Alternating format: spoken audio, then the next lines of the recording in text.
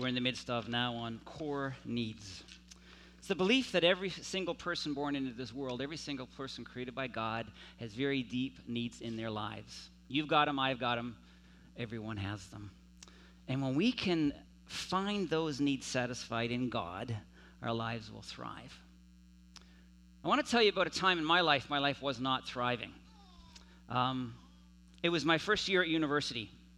I had gone my first year away from home to a school which is now called Tyndale University and College. It was a Bible college at that day. I wanted to study Scripture. I wanted to know more theology. I wanted a solid foundation for what would be in my future. That was great. I went with people I knew. My brother was already studying there. I was thriving. But then I went to university, and things changed. I was living downtown Toronto. I was surrounded by literally hundreds of thousands of people. But my problem was no one knew who I was. And even more important than that, no one, and I was convinced of it, it was true, no one cared who I was. And for the first time in my life, I was really lonely. Have you ever been lonely? It's literally one of the most difficult experiences that human beings can know. And if you've never experienced it, if you've never lived it, consider yourself blessed. Loneliness is one of those times in your life when you feel like you believe yourself to be alone. You're living your life, if you would, in isolation compared to being in relationship with others who can know you and love you and care for you and make you feel good about yourself. And in that experience, I believed I was living in isolation. I believed I was living alone, and it was miserable. I was shocked about a month ago to find out that the British government, and I don't know whether it's the most recent iteration of the British government or not under Boris Johnson, but one very recently, has established a ministry of loneliness. A ministry to seek to solve this problem which is endemic in our culture of people who are living in isolation, people who are living alone, and people who, as a result, are living emotionally and physically and mentally, and I would suggest spiritually, in a very difficult place. Have you ever been lonely? Truly lonely? The reason I'm describing my loneliness, the reality of loneliness to you, is that it illustrates actually in a very profound way the core need that I want to speak to today, and that is the core need of belonging. Every single human being needs to belong. They need to know that they're not alone, that they're not living in isolation, that there are people in their lives who care for them. I want to say this: God created us as human beings to belong, to be cared for, to be loved. He created us to be in places of belonging. He created us to have people in our lives with whom we belong. And most importantly of all, He created us to know that we belong in God. We belong to God. And that's the question that I want to address today with you. You know, we've been thinking about Adam and Eve in Genesis chapter 1 and 2 as our biblical model in this series. And how they lived this life in relationship with God, where they were fulfilled, where they were happy, where they were thriving. Life was good, and they were thriving because God had created them, and they were not alone. They had one another. God at one point created Adam and said it's not good for Adam to be alone, so He created Eve, and they had each other. God gave them a place of belonging, the Garden of Eden itself. But most of all, God gave these people a relationship with Himself. They belonged to Him. They lived in relationship with Him. They knew that God loved them, and they loved God back. Life was good. There was no loneliness. There was no pain of being alone. But then sin entered into the world. If you know the story, and I'm not going to read it again today, Genesis 3 happened. And Adam and Eve sinned against God, and all of a sudden this intimate, close, loving relationship was separated. They were separated from God. They were cast out of the Garden of Eden, literally, and no longer allowed to be in that place of belonging. And even in their marriage, things started to disintegrate. Although they loved each other, they started to criticize and condemn one another because of what had happened and blame the other. And they began to distance themselves from one another. Do you know you can be in marriage yet still live alone? That's the example given to us here. They had this distance which kept them apart. And I want to tell you this, as I've mentioned before in previous Sundays. We can live in either of those two realities. We can live with a place of belonging and belonging in relationship with others, and most importantly, belonging to God and knowing it and thriving in that place. Or we can live a life in isolation, separated from God, one another, and even from the places that we call home. But the incredible good news is this: because of Jesus' death on the cross, because of his resurrection, because he lives today, we, every single human being born into this world, can find the forgiveness of sins, and we can be reconciled to God by faith in Christ. We can come to that place where we know in our heart of hearts that we belong to him. We can have a relationship with him that is deeply loving and real. And I want to tell you, my friends, that reality can cause our lives to thrive just as it caused Adam and Eve's lives to thrive. We can have people in our lives to whom we belong. We can have places in life where we belong. And this, of course, is what God calls us to. This is the reality of what he wishes for us. My focus today is on our relationship with God. My primary question is, do you have one? And secondly, do you truly know that in that relationship you are his and that he loves you? I'm going to use two illustrations of how churches do church. And I'm not going to be doing this primarily in order to talk to you about how we might do church, although there's an application there. But I want to give you two ways that people do church, and I want to ask you which of these two descriptions of church most clearly reflects the reality of God to the world and to the people of the church. So, we have two graphics I'm going to show you today. One graphic is called the bounded set, and we'll have that projected now. This is how some folks do church. A lot of different people here from various congregations because of the baptisms today. I want you to ask yourself, in your home church, how do you do church? IPC folks, how do we do church? Let's look at it. The idea is that you belong in a bounded set church if you believe like us and if you act like us. If you believe in the things that we believe, you belong here. If you live the way we live, then you belong here. But if you don't believe like us, you don't belong. And if you don't act like us, you don't belong here either. And there are these lines that surround the church, and they're very definite, and they're very clear, and they're very firm, if you would. You know, the idea is that those people keep some folks out. People who don't believe like us can't get through the barrier. People who don't behave like us can't get through the barrier because we communicate to them, you don't belong to us. So, could be that people don't believe in Jesus, therefore you're not in, you're an out. It could be that when you get to behaviors, you know, you don't dress like us, so you don't belong here.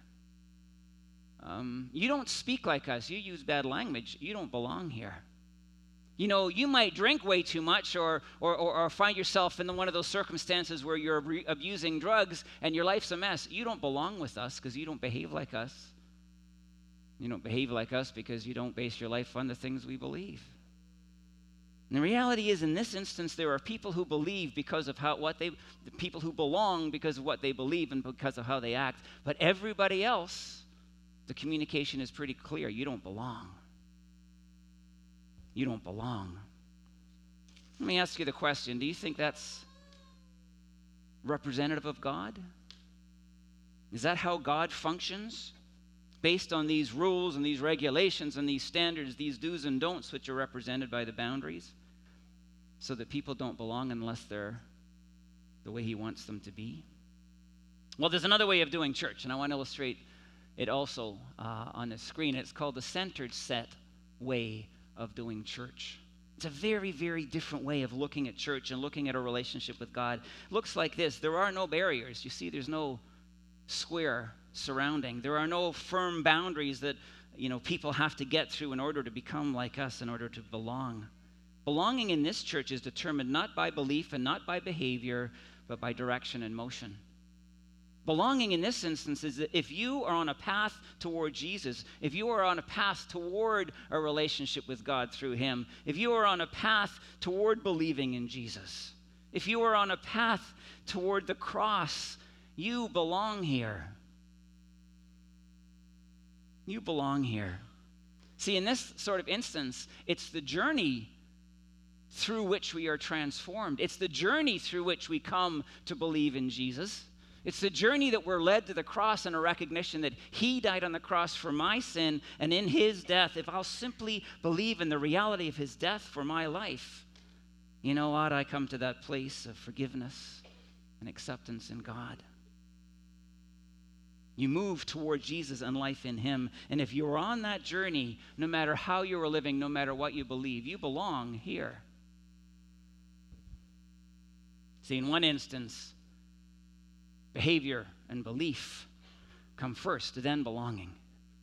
In the other instance, belonging comes first, and belief and behavior follow. Now, my question for you is this, very simply. Which of those two illustrations most represents the reality of God? Which of them represents the reality of God? I want to suggest to you there's a story in the Bible that really answers the questions for us. It's one of my favorite stories. If you've been here any length of time, you've heard me speak about it a time or two. It's the story of the prodigal son. This is a story, I'm going to read some of it to you, but because of time, not all of it. It's a story about a young man who grew up and he wanted out of his family, away from his place of belonging, away from his father and how things were done on the farm. And he said to his dad, "Give me my inheritance now." It was a huge offense to his dad. It was a wrong thing to do, but his father was gracious and he gave him his inheritance prior to his own death. And his son took off, and the Bible says that he squandered all of that money with wild living. He entered into a life, really, that later on he would be ashamed of. The story goes on that he came to his senses. That's the word that is used in one translation. He came to his senses when all of his money was gone and his friends were gone and he was starving. And he said, I want to go back to my dad. And maybe he'll make me a slave in his household, because he was a father. The father was a wealthy man. Let me read to you Luke 15. And tell you this story a little bit. When he, the son, having squandered all the wealth and having ended up broken and a defeated young man, when he came to his senses, he said, "How many of my father's hired servants have food to spare? And here I am, starving to death. I will set out and go back to my father and say to him, 'Father, I have sinned against heaven and against you. I am no longer worthy to be called your son. Make me like one of your hired servants.' So he got up and went to his father, but while he was still a long way off, his father saw him and was filled with compassion for him. He ran to his son, threw his arms around him, and kissed him. The son said to him, 'Father, I have sinned against heaven and against you. I am no longer worthy to be called your son.' But the father said to his servants, 'Quick, bring the best robe and put it on him. Put a ring on his finger and sandals on his feet. Bring the fattened calf and kill it. Let's have a feast and celebrate. For this son of mine was dead and is alive again. He was lost and is found.' So they began to celebrate." See, here's the reality, my friends. This son, when he came home, he was loved and he was accepted in spite of how he lived. In spite of the egregious sin against his father, in spite of living the way he had lived, he came home and he walked toward, think of the movement from where he was to moving back home. He walked toward a place where he experienced the grace of his father. He to that place of belonging. And his father instantly received him and welcomed him into his arms, identified him as his son, and they celebrated together. You see, the father in this story represents God. Many of you will know that. The father in this story is a father who just opened his arms and said, "You belong here. You belong with me. And I'm thrilled that you're home." Well, there's an older brother in this story, some of you might know. And I want you to hear his response upon hearing that his younger brother was home. It says this, Luke 15:25 and following. "Meanwhile, the older son was in the field. When he came near the house, he heard music and dancing. So he called one of the servants and asked him what was going on. "Your brother has come," he replied, "and your father has killed the fattened calf because he has him back safe and sound." The older brother became angry and refused to go in. So his father went out and pleaded with him. But he answered his father, "Look, all these years I've been slaving for you and never disobeyed your orders. Yet you never gave me even a young goat so I could celebrate with my friends. But when this son of yours, not my brother who belongs with me, when this son of yours who has squandered your property with prostitutes comes home, you kill the fattened calf for him." "My son," the father said, "you are always with me, and everything I have is yours." Everything I have is yours. Listen, my friends, what we see in the older brother is someone who is putting barriers in the way of belonging. Someone who is standing in the father of his presence, the presence of his father, who had opened his arms and who had welcomed the young guy home in spite of his failings and in spite of his shame, in spite of his brokenness. Communicated to them, "You belong with me because you're my boy." Here, the older brother stands up and he said, "You know what? He hasn't lived like me. And if he hasn't lived like me, I'm not going to welcome back. He doesn't belong here." See, my friends, God is not represented by the older brother. That's not who God is. God is represented by the Father in this story. And no matter who we are, no matter how far we've gone away from him, no matter how egregiously we might have sinned against God and other human beings, no matter how far we have fallen in this life, to what depths we have gone, there is a God in heaven who says to you today through his word, you belong to him. You belong to him. And because of Jesus, you and I can walk back into his presence and experience welcome and experience love and experience a God who will celebrate us coming home to him. And it doesn't matter what we have done. It doesn't matter how far we have gone. All that matters is his love for us, his desire that we would be in his embrace, his desire that we have come home to him, his desire that we're with him in relationship again. You know, what that reality is called is a powerful little word. It's so often we use, but we don't truly understand or live by, and the word is grace. God treating us not as we deserve. God having in his heart the desire to not place barriers in the way of any human being coming into his presence. God being a God who wants us to repent and walk back home to him, to move toward the cross, if you would, so that we might enter into relationship with that God, that we might instantly know his love and his forgiveness and his grace upon our lives. Do you know what the word repentance literally means? And I don't mean the theological meaning of the word repentance. Theologically, the word means to change your mind, to turn around and to think differently and to walk away from sin and to go in a new direction. But the word literally in the original language, it means, listen to me, go home. Did you know that? Go home. And the God of heaven that we have read about in Luke chapter 15, this God who's so profoundly illustrated for us in this text, he stands and he waits for us and he says, come home. There are no barriers. You just come home to me because you belong in my embrace. You belong in a relationship with me.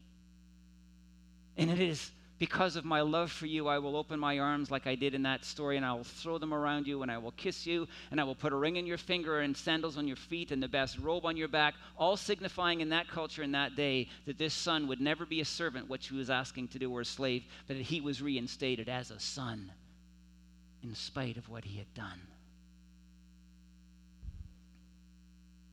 And I want to tell you, I've said it before, I'll say it again, the most important thing a human being will decide in their lifetime is if they will believe in the grace of God, if they will believe in what Jesus has done on the cross for them, if they will come home in repentance, if they will just go home with a heart that says to the Lord, I'm sorry for all that I've done. I'm sorry. And in that moment, find God throwing his arms around you and causing you to enter into a relationship with him. So from that moment on, you get to live like Adam and Eve lived with God in the garden before sin ever touched their lives. You will have a place of belonging in him. You will have a place of belonging among his people, and we're going to talk about that in a minute. You will be transformed in your lives, so you'll have relationships to a far greater degree where you will belong. How many of you know God is like that? If I was a betting man, I would bet dimes to dollars there are many people in the church this morning who don't think about God that way. They think about God who is the box and who criticizes and condemns and judges people because of what they have done. And if you believe in a God like that, you do not believe in the God of the Bible. So says Luke 15. And many, many, many other locations. What does this mean for us? What does this mean? Number one, church family gathered here today, and I know we have many guests, and we're so glad to see you and have you here this morning. Number one, IPC, we must be a centered, set church and not a bounded, set church. We must be a church that places Christ and his cross at the center, and any who come among us and anyone who is walking toward it, we need to open our arms and welcome them, and we need to communicate them, you belong here because you are loved, and we will express the grace of God in your life just as it has been expressed to us. We will accept people. And they don't have to believe like us, and they don't have to live like us, but we will accept them anyway. We will act in grace. You don't have to dress like us. You don't have to speak like us. You don't have to have the lifestyles we have. All we care about is that you're here and you're moving toward the cross. Now, IPC, let me ask you this question. What would happen? And there's reference to this in the story, of course, but what would happen if a prostitute walked in here and she was dressed like it, or he was, and everybody knew what she did or he did for a living? What would we do? Just a quick reference. It's a story in Luke also where a woman Jesus is at a banquet at a Pharisee's house, you know, the legalistic, condemning, religious kind of guy. And she sat at the feet of Jesus as he was eating, and she wet his feet with her tears, and she washed those feet with her hair. And the Pharisee took Jesus aside, and he said, if you know what kind of woman she was, you wouldn't let her touch you. Bounded, set judgment. She doesn't belong here, the man was saying to Jesus. You shouldn't even let her touch you, because in the touching, you are being contaminated. You know what Jesus did? He said, this woman has been forgiven by the grace of God, and one who is forgiven much loves much, and one who has been forgiven little loves little. And he was being pretty firm with this religious leader, the Pharisee. He was saying, you don't know your sin, and you haven't been forgiven very much, so you don't love me very much. But this poor woman over here, and he had a compassion in his heart for her, like the father in the prodigal son story. He says, she knows what she's done wrong, and she has repented. She has come home, and she loves me much because of the extent to which I have forgiven her as the gracious, loving God. See, the reality, people who are in the bounded set kind of church, it's all about behavior and belief. You have to live like me in order to be accepted here. They don't know it, but there's a lot of sin inside the box. They think the sin is outside the box. But there's pride and there's arrogance for which they need to repent. We're a pretty conservative crowd here, right? Biblically speaking, not politically. We believe the Bible and what it says to be the authoritative word of God. We don't believe in a lot of what's going on in our culture regarding sexual ethics and morality and practice. So I'm going to ask this question with a lot of compassion. I think you know where I'm going with it. But what happened if a transgendered person walked into our church on a Sunday morning and he or she was obviously so? What would we do? Bounded set churches, you don't belong here. You know, we're going to judge you for who you are and what you have chosen and the way you're living, because that's not how we behave here. and we would reject such a person. I want to tell you, my friends, in a centered church where somebody is in a church building, for some reason, hopefully because they want to move toward the cross, we would be like the prodigal son's dad who opened his arms, and we would too. And we would wrap our arms around that person, and we would, by the grace of God, love them in the name of Jesus. You see the difference that I'm talking about here?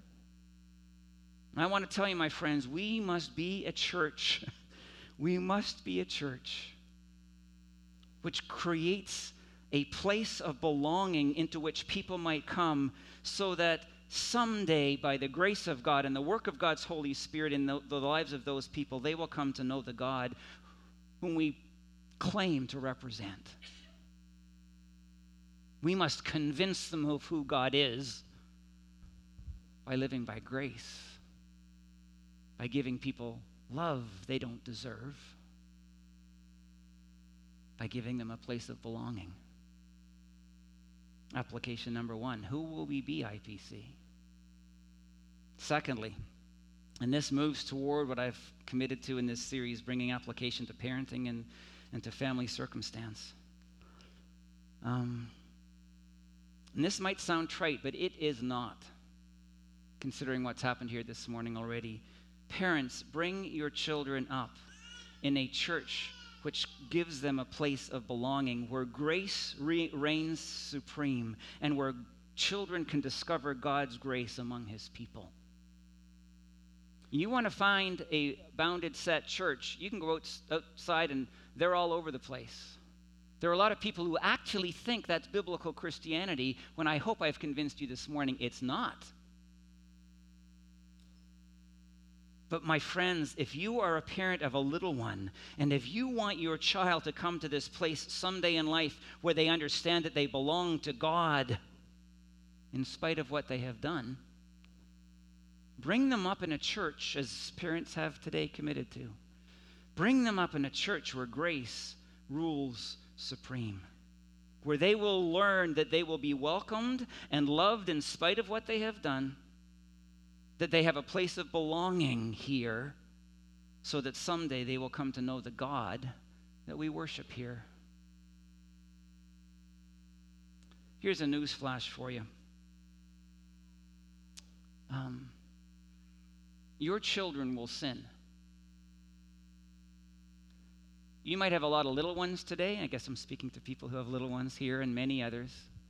And they're cute, and they're nice, and they're cuddly. And they are beautiful. They're a gift of God, but they're born with a human nature, according to Scripture. And they have this compulsion to very easily slide away from doing what God says is right and good and blessed to doing what is wrong. I did when I was a kid. Anybody here otherwise? And they're going to grow up and become teenagers. And if you thought they tended towards sin when they were little,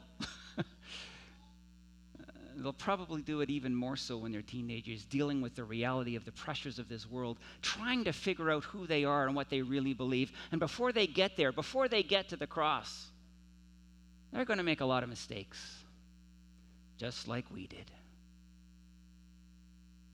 And I want to tell you, my friends, in those minutes, how mom or dad or mom and dad responds is huge. Will we respond by grace?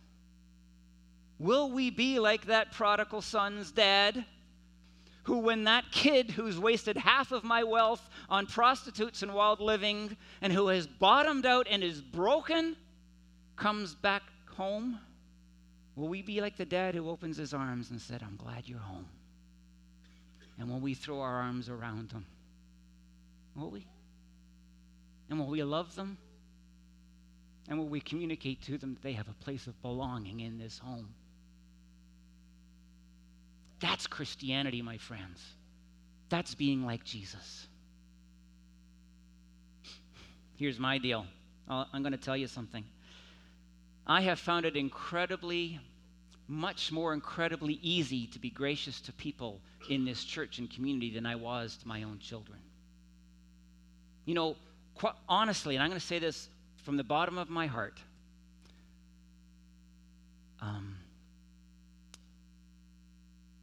I can be gracious. I bet you that a lot of people in this world saying, if you're ever going to tell anything bad about yourself, never tell it to a pastor.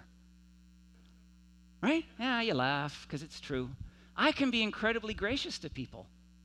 There is nothing that surprises me anymore in terms of people confessing to me their sin, which happens.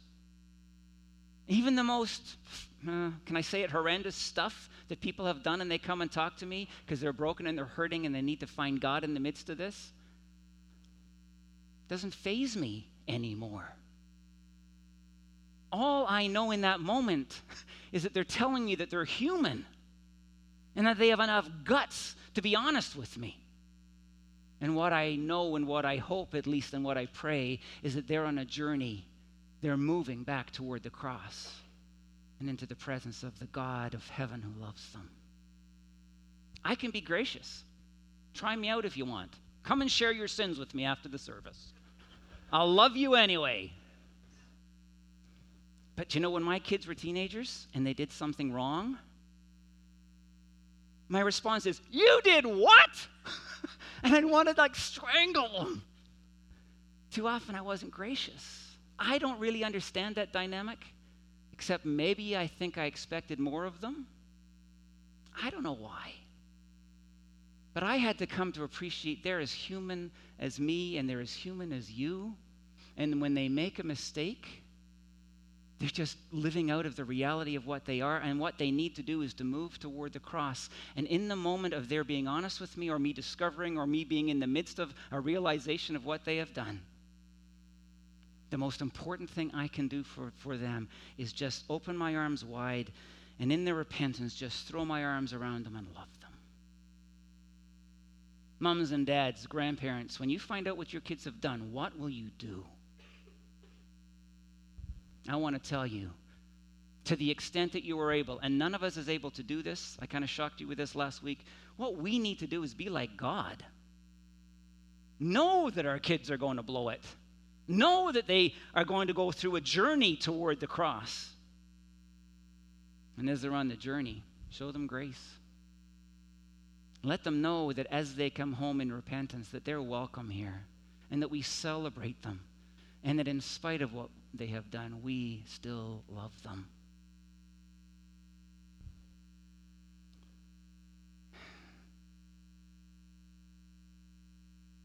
You know, today we have seen children baptized into the faith. I don't know whether you all hold a Reformed view of baptism or not, but one of the things baptism does, I'm kind of glad we've forgotten to put the lid back on. But you know what baptism does from a Reformed perspective? It's not a profession of faith. Obviously, a little child can't do that. That comes later. They profess their faith once they've come to a personal knowledge of Jesus and a belief in him. What this does is bring a child into the covenant community officially.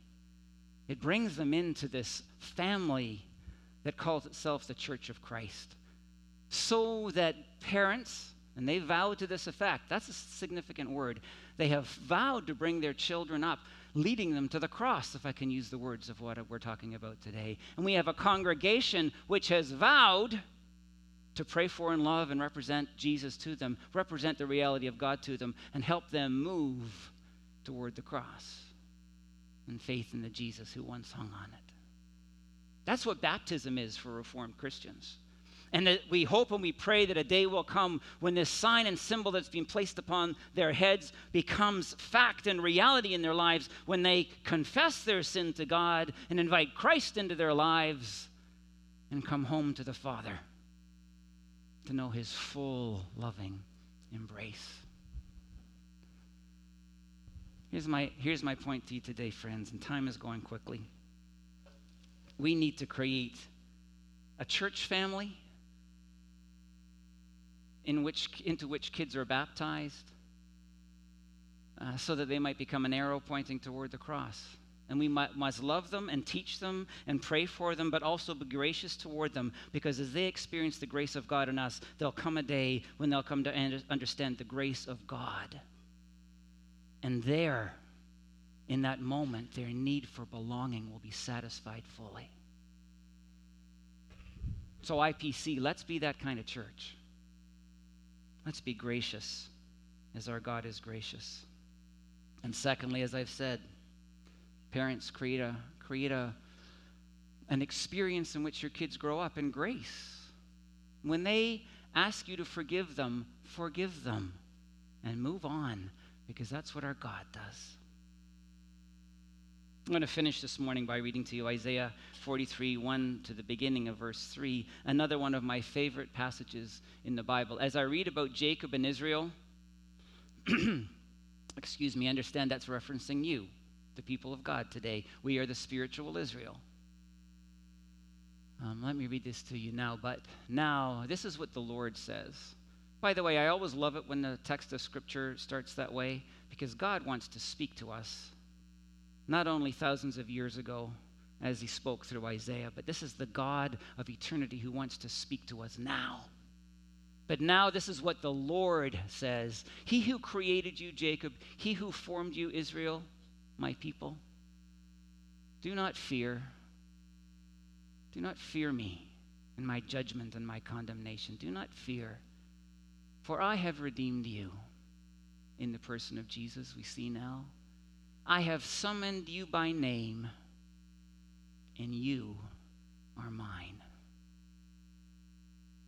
When you pass through the waters, I will be with you. When you pass through the rivers, they will not sweep over you. When you walk through the fire, you will not be burned. The flames will not set you ablaze. For I am the Lord your God, the Holy One of Israel. Listen, your Savior. Are you hearing from God today, my friends? Are you understanding the true nature of biblical Christianity? You belong to him. And if you've come home to him, it doesn't matter what you've done. All he does day after day after day is live with grace and love toward you, celebrating your presence in his life, that we might know his joy and his love in ours. Know that you belong to God. Live it out in your lives, especially in your homes. Know the reality of this faith which we live. My friends, let's live the centered, set sort of life before God. Never the bounded set, because that's not who he is. Let's know who he is. Let's live by grace, receiving it from him and showing it to others. Let's pray. Gracious God, open our minds to understand the deeper things of the faith. Free us from that legalistic, judgmental, condemning understanding of who you are, that we might be freed from being that ourselves. Gracious God, help us to know your heart for us, we who are in Christ, we who have come to the cross and found forgiveness. Let us believe to the depth of our being that we are welcome in you, that we have been forgiven fully and completely in Christ, that you shower grace upon us, and that we belong to you. This we pray in Jesus' name.